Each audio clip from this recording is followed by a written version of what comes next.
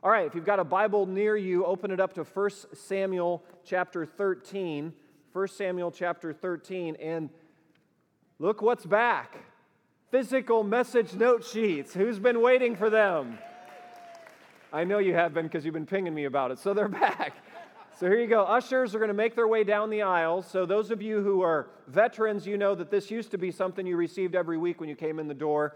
So starting this week and for the weeks continuing, we'll place them on the tables there by the hand sanitizer stations on your way in. If you need a note sheet, just raise your hand. The ushers will come down the aisle and make sure you got one. Those of you joining us online, great to have you joining us. You can go to eaglechurch.com/Sunday and you can get this electronically, all right? And thanks to our online host and everybody else. Just keep your hands up. The ushers will get to you. And thanks, ushering crew. So this is a good way for you to stay in step with where we're at in this storyline of the with God life. So my Bible says we're on page 236. And we've officially hit the halfway point. Those of you who are reading through the Bible with us this year, we hit the halfway point. Did you see that? This week. So we're 6 months in, way to go. And if for some reason you've fallen off the reading through the Bible wagon, guilt-free, get back on, all right? Just jump on this week, join us. You can, on eaglechurch.com/Sunday, there's a way you can sign up for the reading plan, and it's on the YouVersion app, and we're just going through the Bible together, and we're just teaching through it together on Sundays. And last week, didn't Julia Davis do a great job on the life of Samuel last week? Way to go, Julia. She talked about Samuel being a hinge in the history of the story. If you missed last week's message, let me encourage you to make sure and get some time and go back and listen to it because it's critical for where we are in the storyline. So it was several years ago now that I think it was a Saturday afternoon, and my two girls at that time were quite young, and they came to me with the look that a dad sees his daughters have on their face. And they had I think Lily had a piece of paper in her hand, and they sat down beside me, and it wasn't just a daughter sitting beside dads, it's daughters sitting beside dad who want something. Come on, dads, have you ever been there? And daughters, or kids, you know what I mean. So anyway, they had this idea. They said, Dad, hear us out, but we want to have a trampoline. Okay. And they had done their research. They had come up with a, cost analysis kind of thing. They had gone through the safety features, the dimensions, the whole deal. They had the whole thing laid out like for the Simpson family trampoline in the backyard. So, what? What am I going to say to that, right? So thanks to Amazon, 3 or 4 days later, it arrived, And it came in 2 boxes. Who's been there, right? So 2 boxes. And an instruction manual that wasn't quite like a phone book. It was kind of a junior version of a phone book kind of thing, And so I think it was one Sabbath day, I drafted Kendra into this grand plan. I said, honey, I got a great idea for our Sabbath day. We're going to put the trampoline together. Honey, do you remember this?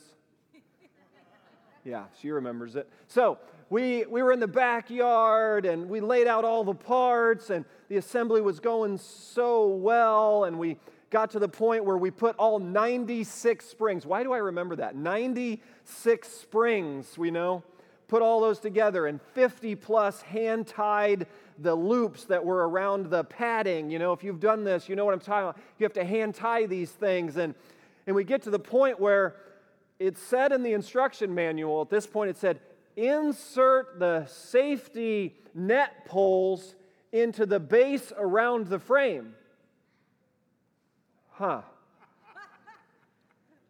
So we did. I took the poles and I put the poles in. Now here's the visual you need to have. So the frame went together so easily. It just snapped together. It's great. And we put the safety net poles around, and Kendra says to me, she says, honey, where are the poles for this side of the trampoline? You need to picture it like a half moon. So the trampoline had a half moon of poles. I wish I'd have snapped a picture. I'd have showed it to you. But you just need to picture a circle, and only half of it had poles sticking up. And she said, where are the rest of the poles? I said, honey, I don't think that's the issue. I stared at it some more, looked at just one small little sentence in the manual. How did I miss it, right? I said, honey, the way we put the frame together, like that was supposed to be dispersed evenly around the circle, where they had welded the bracket so the pole could go in, all 5 of them were together on half the side. All 5 brackets. Like, what are the chances of that? So she gave me the "who got me into this" look. And I had the "I need to go to the prayer room before I respond" kind of. I stared at it some more and thought about, she said, "Well, what are options here?" I said, "Honey, we got to tear the whole thing down." Dad, you been there? She's like, "The whole thing?" I said, "All 50 plus ties, all 96 springs, the whole thing." Because the problem is with the frame.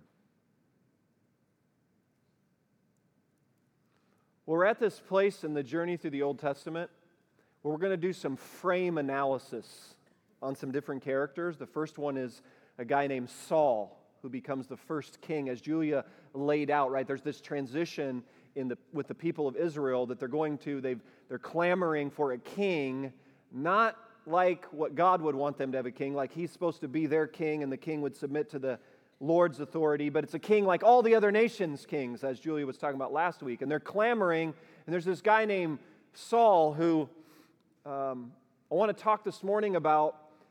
Have you ever started out on a project? Have you ever started out on a marriage, a family, a career, a ministry, where you just kind of had it in your head, you envisioned it to go a certain way, and you got into the project, and it doesn't look like anything you envisioned? You have that moment where you look in the mirror and you say, "How did we get here?" Well, this is King Saul. And in 1 Samuel 13, we pick up the storyline. Here's the introduction of Saul to the story. Saul was 30 years old when he became king, and he reigned over Israel for 42 years. So in your notes, I put a little summary. Here's Saul's starting point, okay?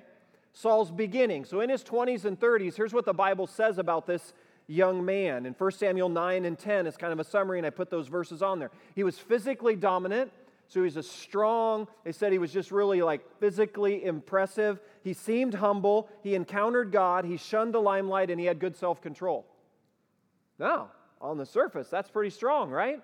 I mean, if you're looking for a leader to start leading the nation under God's leadership, Saul seemed like a good candidate. So this is the first king of Israel drafted in. So fast forward 4 decades, so 40 years later in his 60s and 70s, here's Saul. In 1 Samuel 18, his jealousy is out of control. In 1 Samuel 19, his anger is out of control. He tries to kill David. In 1 Samuel 20, his insecurity is out of control. He tries to kill Jonathan. In 1 Samuel 28, he seeks spiritual guidance from a witch.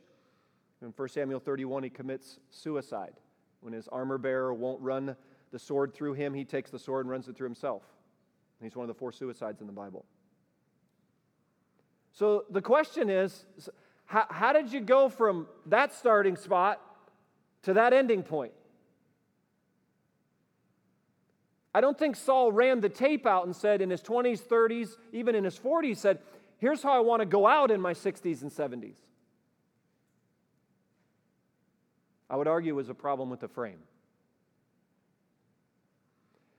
When Coach Dungy was our head coach here in Indy, this time of year, he would, usually around June or so, he would get the players together, and he'd have a kind of a players and staff meeting where he would lay out the top 5 ways to get your name in the USA Today for non-sports related items.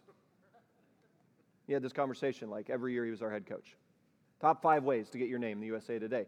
And he would have slides from the previous offseason that would kind of amplify the point. So his top 5 ways, number 1 was out past midnight. And he'd say, "Guys, nothing good happens after midnight, just shut it down." Boy, imagine what would happen in our world if we actually just not a lot happens. Great. Young folks who are listening, ask some of us who've lived a little more life, do we look at anything that's happened after midnight? Yeah, there's a a lot of stupidity tends to happen after midnight. So Tony would say, guys, he'd say, secondly, driving over 25 miles an hour over the speed limit. Thirdly, weapons. Fourth, drugs and alcohol. Fifth, people you don't know well or know too well. And then he'd put a slide up. And he would say, and it would be an athlete that they all knew. It wasn't somebody in the room, but it'd be another team member, another team in the NFL. I'd have an athlete.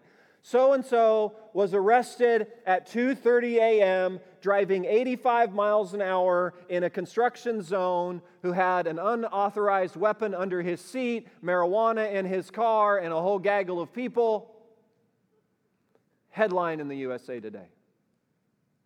And he'd just go right. I mean, he had like 6, 7, 8 of them. And he'd say this. He said, men, can we just make a commitment right now? Nobody's in the USA Today. For the next, the season's like 3 months from starting. We hit the headlines during the season for our play on the field. We don't deal with the... But as Coach would say, he said, do you think any of these guys sat down like that day and said, here's how I want today to go. At 2:30 this morning, I'm going to get pulled over, and here's the scenario, and then tomorrow, here's the headline. They didn't, it was what he called, guys, they didn't really think it through. It was a death by inches. It was just one subtle oversight linked to another subtle oversight. It was me with the trampoline manual, and it was just one sentence. They didn't even put it in bold. They could have said, make sure the frame, brackets are evenly spaced. It just had one sentence. Clip the poles into the bracket. And I just overlooked it. It became an issue with the frame. And for King Saul, somewhere in his 20s, 30s, and 40s, it was a death by inches. It wasn't like one big decision. It was just, as we're going to see this morning, we're just going to look at 3, what I'm going to call just subtle compromises, or maybe a little more bold-faced compromises that get linked up together that have his exit be, unfortunately, what I just outlined it being. And as we go through these, perhaps a little mirror in our own little frame analysis in where we are in our journey. So here's the first one, verse 7, chapter 13. He's thrust into some circumstances I'm calling when you're thrust into circumstances that are unraveling. Saul remained at Gilgal. That's about 20 miles northeast of Jerusalem. Now all the troops with him were quaking with fear. Why? The Philistines are approaching. Philistines, arch enemy. They're always creating problems for the Israelites. So the Philistines are creating trouble. His troops are quaking with fear. He waited 7 days, the time set by Samuel, but Samuel did not come to Gilgal, and Saul's men began to scatter. So you can write in your margin of your Bible, chapter 10, verse 8. Right? Chapter 10, verse 8, that's where Samuel gave Saul the instruction, hey, Saul, stay at Gilgal. It's not your role to offer the burnt offerings and sacrifices. That's a priest role. That's not a king role. So Samuel's trying to coach young Saul up to say, hey, keep your role straight. Don't cross over and start handling priestly duties. Wait till I get there. He tells him to wait. I will come. But he's not coming in the time frame, so he said, Saul says, bring me the burnt offering and the fellowship offerings. And Saul offered up the burnt offering. Just as he finished making the offering, Samuel arrived, and Saul went out to greet him.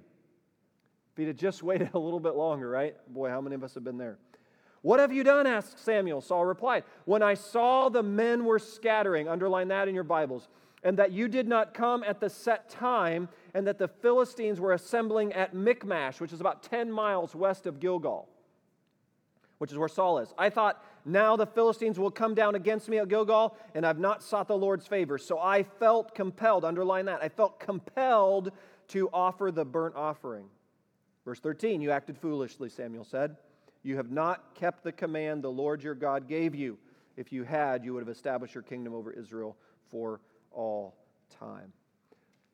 So here's kind of the first move on the death by inches for Saul, is when the circumstances are unraveling, there's just this reacting in desperation. Do you see this? There's the circumstance unraveling, like the Philistines are approaching, the troops are scattering, and Samuel is missing. That's the circumstances. Philistines approaching, they're just 10 miles away. They don't have the agenda is to wipe them out. So like the Philistines are coming not to like welcome the Israelites, they're coming to attack the Israelites. Philistines are coming, troops are scattering, and Samuel is missing. And Saul decides he's going to take things into his own hands. He's going to get this thing going. He just reacts out of desperation. He just decides, I'm just going to handle this the way I think it needs to be handled. And it isn't ironic that he's like disregarding a command of the Lord. Follow this. He knows what Samuel said. Wait, don't do it yourself. He's disregarding a command of the Lord to seek blessing and guidance from the Lord. Yeah, how many of us have been there? How many times I've been there? I don't think this is just a Saul thing. I think this is a human thing. I think we're pretty good when the circumstances are pressed, when the Philistines are approaching, when the troops are scattering, when Samuel's missing, we're pretty good at rationalizing moving the lines. And just like in his own head, he's like, well, I need the Lord's blessing. Bring me the offering. Even though he knows in his heart of hearts, he should wait. And ultimately, what God's probably trying to develop here in Saul, trust in the Lord, obey the prophet's command there, like cultivate that. It's just a little subtle movement here. On the surface, like, wait, what do you do? You just bring me the offering, get God's guidance. And it's getting linked up to something. I think it's a problem with the frame. And it's going to cost him dearly.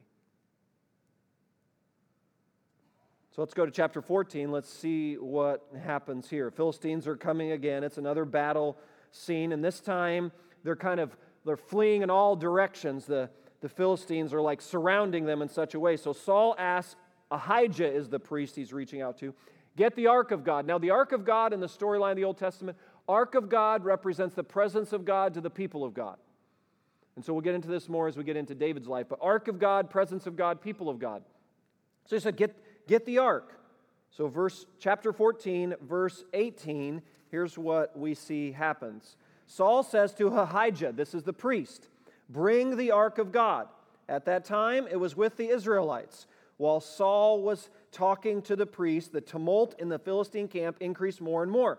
So Saul said to the priest, withdraw your hand. So the good thing is here he's at least interacting with the priest, but now notice the king is kind of bossing the priest around.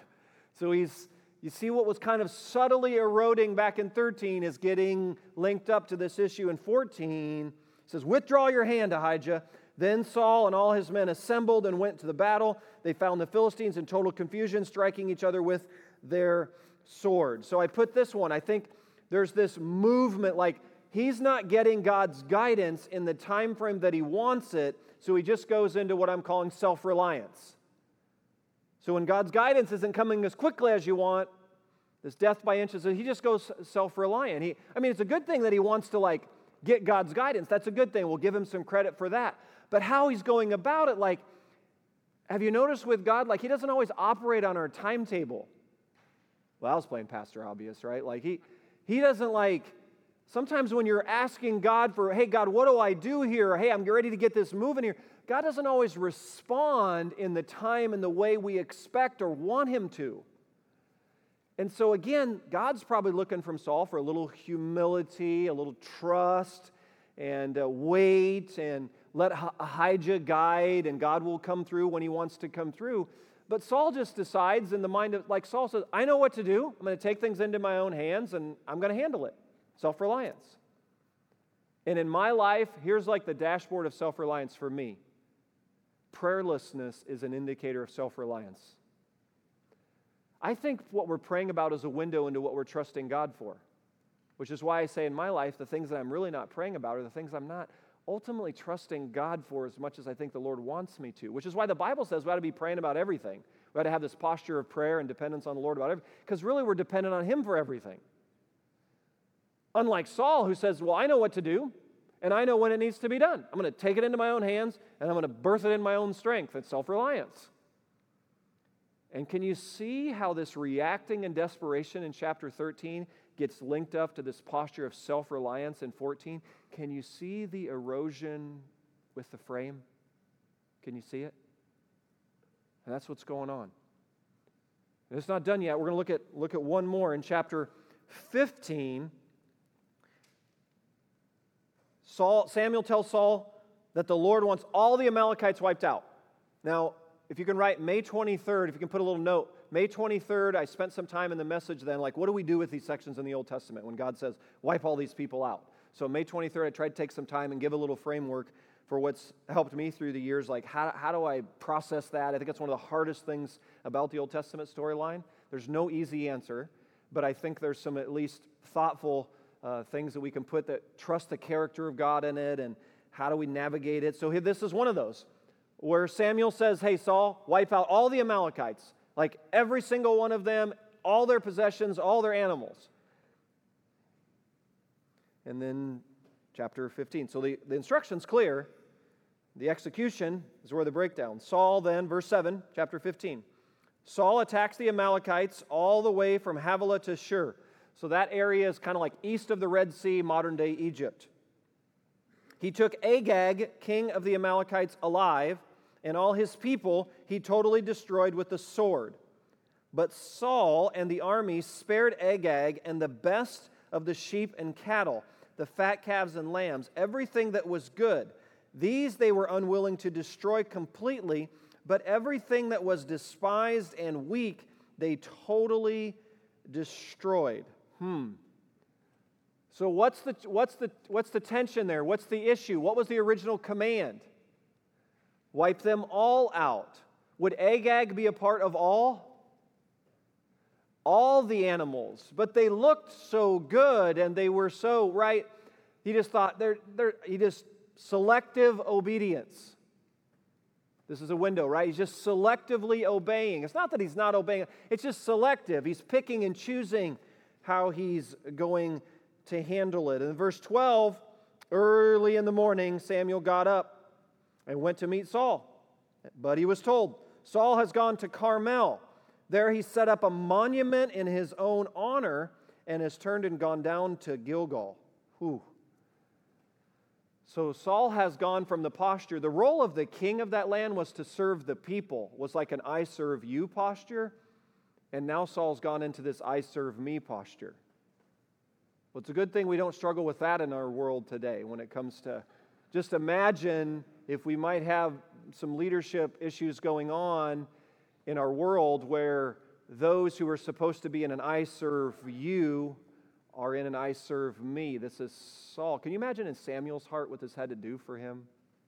I mean, I just picture, I don't think Samuel slept great that. I mean, just Saul's where? He's setting up a monument to who? To himself? Can you picture that? How his heart had to be broken. And maybe for some of you today, you're kind of like a personal Samuel alongside maybe a modern-day Saul figure in your life, where you're walking alongside someone and you're trying to help keeping them point to the Lord and see the character of God and have humility. And you got word recently that they're off building a monument to themselves again. Like, that's that space in the story where Samuel is. And just to encourage you this morning, hang in there like Samuel does here. Like, don't give up. But he has to confront. And basically, Saul's life has become bounded on all four sides by Saul. That's never a good place when we get to that space. Verse 13, Samuel reached Saul. The Lord bless you. So Samuel gets to Saul, and Saul says to him, the Lord bless you. I have carried out the Lord's instructions. Wow. How about that? So Saul has this ability to edit history. Well, we're pretty good at this as humans, aren't we? We can kind of recreate a scenario in our head for how we saw the situation unfold, even though the original command and how we executed what the Lord wanted to. And then the conclusion is he sees Samuel. I've done what the Lord wants me to do. Can you see the smile on his face? And can you just feel what has to be burning inside of Samuel at this point, right? Knowing what really has happened. Verse 14, Samuel says, what then is this bleating of sheep in my ears? What is this lowing of cattle that I hear? For all you non-agriculture folks, right? It's this, right? What's all the sounds of the animals rustling around in the background? Because the original command was, where were the animals to be? All dead. Shouldn't be a sound of bleating sheep or lowing cattle anywhere. Samuel's like, Saul, you're fine with all the cattle and sheep back here? And God said, wipe them all out. Saul, do you see the issue with the frame? Do you see? Samuel's like, it's a frame issue, Saul. Like, you've actually edited history to take selective obedience and make it total obedience. Oh boy. When we get to that point, And that's a good window into where the storyline for the Israelite people's going in this next chapter. Saul answers. Look how Saul answers. The soldiers brought them from the Amalekites. They spared the best of the sheep and cattle to sacrifice to the Lord. Uh-oh. What stands out here? The Lord, your God.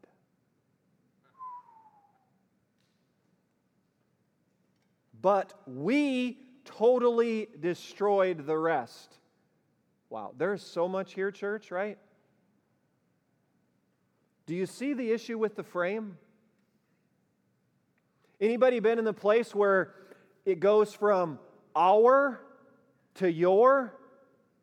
If you've been parenting for any length of time, you've had this conversation at some point, right? They're our kids when it's a great parent-teacher conference.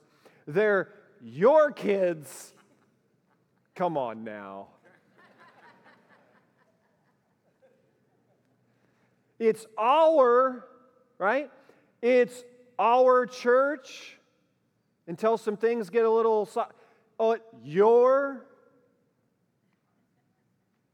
It's our God. Samuel's like, wait, didn't we start this out? Like, this is Yahweh, our God we're serving. And Saul, see the problem with the frame?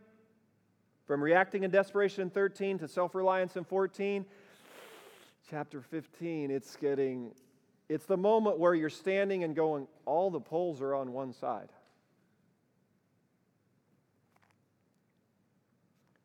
Feel again what inside of Samuel, that's where my compassion goes. Oh. Jump down to verse 20. But I did obey the Lord, Saul said. So Samuel confronts him, says, what are you doing? You're rationalizing a bunch of disobedience. Saul's response, but I did obey the Lord. And notice the way he rationalizes obedience is he throws all of his soldiers under the bus. Where did that start in Genesis 3, right? Blame shifting. We got a PhD in editing history to rationalize our selective obedience, to make it total obedience. You know how we do that? We can blame shift the places where we know we didn't follow through. We really weren't responsible for that. The soldiers did all that. Yeah, right, Saul? Like the soldiers did anything without your awareness or approval in that space. Come on. And that's what Samuel calls him out on. Stop blame shifting, Saul. But I did obey the Lord. I went on the mission the Lord assigned me. I completely destroyed the Amalekites and brought back Agag, their king. Wait a minute. Right there, right? What's ironic there? I completely destroyed, do you see in the sentence? And brought back Agag. Whoa, right there. Do you see it? Like, it's a problem with the frame. He actually is as he's speaking, it's becoming clear on where the gap is. And I think if we live enough life, we're going to battle this same space because it's an issue with the frame. The soldiers, again, throwing them under the bus, took the sheep and cattle from the plunder, the best of what was devoted to the Lord, in order to sacrifice them to the Lord, your God. The clearest picture of the breakdown of the frame is just one consonant. From our to your. Saul's distancing himself from Yahweh. He's going to join the other kings of the lands around him. And he was supposed to be a distinguishing leader. He was supposed to help set apart the Israelites with Yahweh's presence and power and character. Samuel replies, "Does the Lord delight in burnt offerings and sacrifices as much as obeying the voice of the Lord? To obey is better than sacrifice. To heed is better than the fat of rams." That's Bible speak for saying you don't have a clue about obedience right now. God wants obedience wholehearted from you, Saul, and you're rationalizing partial obedience, throwing your soldiers under the bus, and then thinking it's total obedience. Do you see the breakdown? He's confronting him with that. And you think maybe then it begins to penetrate. Now listen, Saul's eventually going to have like a little confession here. Saul says to Samuel, verse 24, "I have sinned." Oh, this is a good sign, right? I have sinned, but careful. "I violated the Lord's commands and your instructions. I was afraid of the people, and so I gave in to them. Now I beg you, forgive my sin and come back with me so that I may worship the Lord." Samuel said to him, "I will not go back with you. You have rejected the word of the Lord, and the Lord has rejected you as king over Israel." So, from chapter 13, when the Philistines are approaching and the troops are scattering and Samuel's missing, he reacts in desperation. To chapter 14, when he tells Ahijah, the priest, "Withdraw your hand. I know what to do. I got this." It's a self-reliance. So he goes from desperation to self-reliance to now, chapter 15. What I'm saying, when you can't see what others plainly see, I'm calling it rationalized foolishness. The Bible word for what we see in Saul's frame of his life, what's eroding and breaking, the Bible word for it is called foolish. A lack of wisdom. You should know better. When you convince yourself that disobedience is actually obedience, when completely destroyed equals keeping the best of the livestock, when completely destroyed equals introducing Samuel to Agag, when confession is grounded in, "I was afraid of the people, and I gave in to them." A pastor friend once told me years ago, he said, "Eric, he learned through the years that people mainly confess the sin to him that they believe he already knows." Think about this. I've thought a lot about this over 27 plus years of doing this. I think I've lived this out a lot. That people confess the sin to you that they believe you already know. The difference is this. There's a distinguishing mark between brokenness before a holy God and sorrow that you got caught. I'm going to say that again. In trying to help people through the years, it doesn't take long in the conversation for me to see if there's brokenness before God over what's been done, or is it sorrow that I got caught? It reminded me of the young man who came to my office once who I think he was assigned to come talk to Pastor Eric by others, and he started the meeting by placing 5 cell phones on my desk.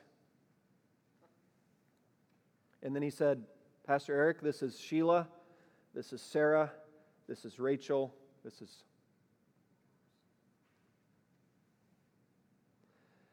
I said, "Young man, I've got no idea the backstory on this," but I said, "Anybody your age with 5 cell phones is going nowhere good." But the conversation turned to, he wasn't broken before God over the life that he's living with all these young ladies. And he said to me, he goes, "You know, it's really hard to do." And I'm like, "I imagine it is." He said, "I get nervous that when the phone rings or a text goes off, I'm going to respond with the wrong." "I imagine you do." "What do you think?" He says, "What do you think I should do?" I go, "As pastor, I mean, you don't have to go to school for a counseling discussion like that."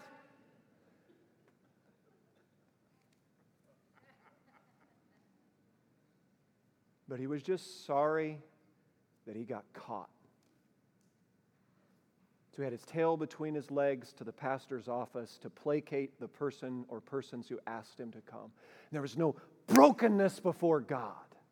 That's this. The issue was with the frame.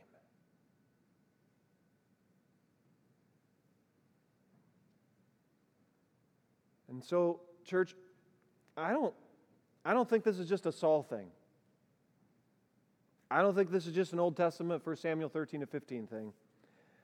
I happen to agree with John Calvin's summary here. Here's what Calvin said. I put this quote in your notes because I thought it would be important maybe to reflect on this week. For as the surest source of destruction to men is to obey themselves, so the only haven of safety is to have no other will, no other wisdom than to follow the Lord wherever He leads. Let this then, hear this, be the first step, to abandon ourselves and devote the whole energy of our minds to the service of God.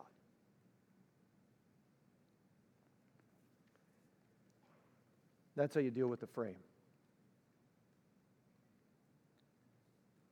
And so I don't know this morning, those of you here, those of you joining, those of you listening to this message later,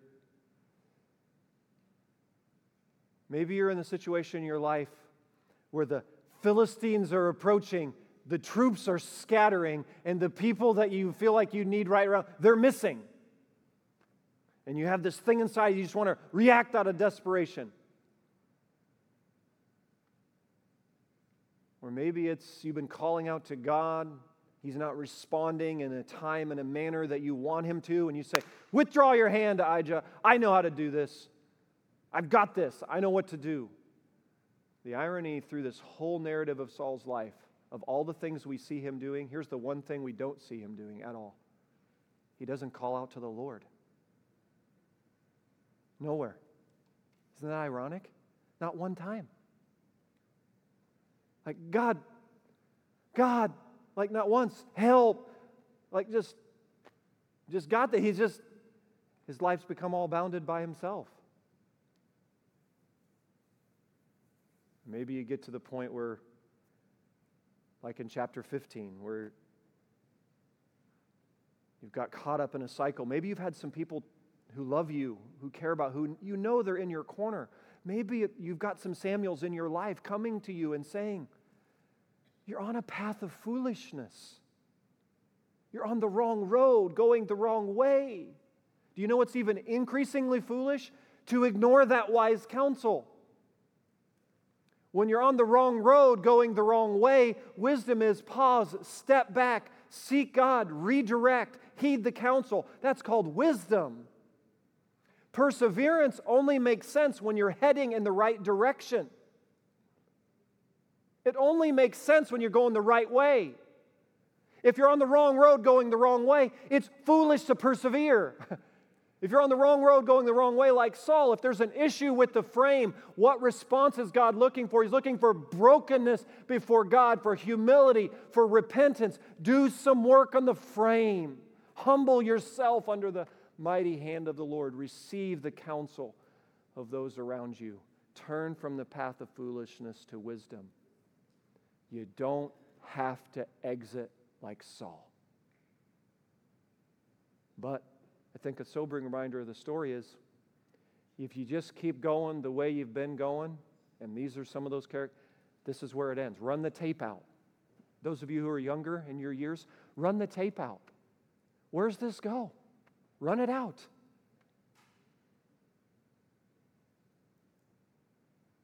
And then look around and see, maybe God sent some people. Perhaps you are a Samuel, or perhaps you're on the receiving end of some wisdom of a Samuel. Heed that count. Don't ignore it. Don't just push it away.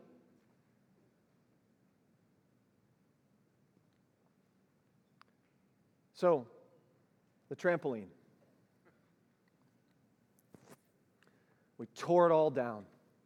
Removed all 96 springs, untied all 50 of the ties, broke the whole frame down, reset it all there in the yard,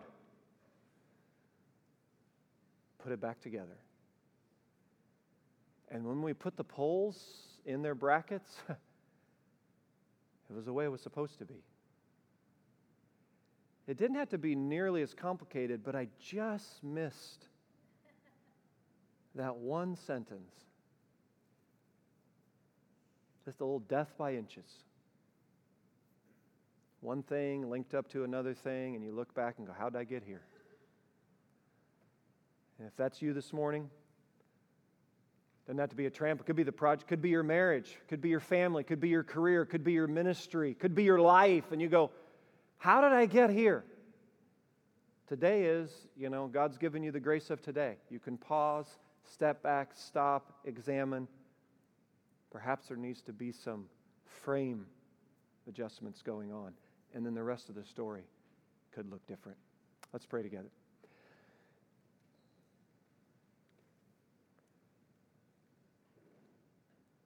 Father, I want to lift up those who are hearing this message today and maybe feeling a stirring by the Spirit of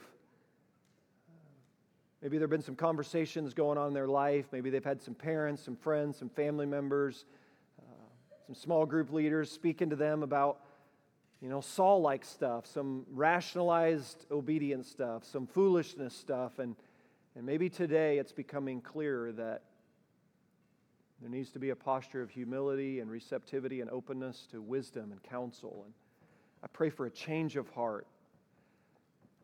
I pray for a teachable spirit. And ultimately, I pray for a mighty outpouring of your Spirit in a way that is break our hearts for what breaks yours. Have broken before God for the places where we can't see it, but we're so far out of line. And help us, oh God. Have mercy on us. Have mercy on us for our self-reliance. Mercy on us for our rationalizations, for our blame shifting, for our hard-headedness and hard-heartedness. Have mercy, oh God. And thank you for your grace that given this day, today can be a turning point. And maybe there's somebody today who's hearing this and you just want it to be a turning point. All you have to do is say, oh God, forgive me. You can do what Saul never did, and that's just call out to the Lord and say, Jesus, help me, forgive me. Open my eyes, cleanse me from my sin. Give me the wisdom and grace to go a new way. Could be today, could be a turning point. And just call out to the Lord. Thank you for your love for us. Thank you that you keep coming after us. Thank you that you keep pursuing us. Thank you that there's nothing that we're going through, like that song we sang earlier. There's nothing that our God can't do. There's no mountain so big that He can't move. And so infuse us with your faith, your hope, your love, and your grace today. We pray in Jesus' name.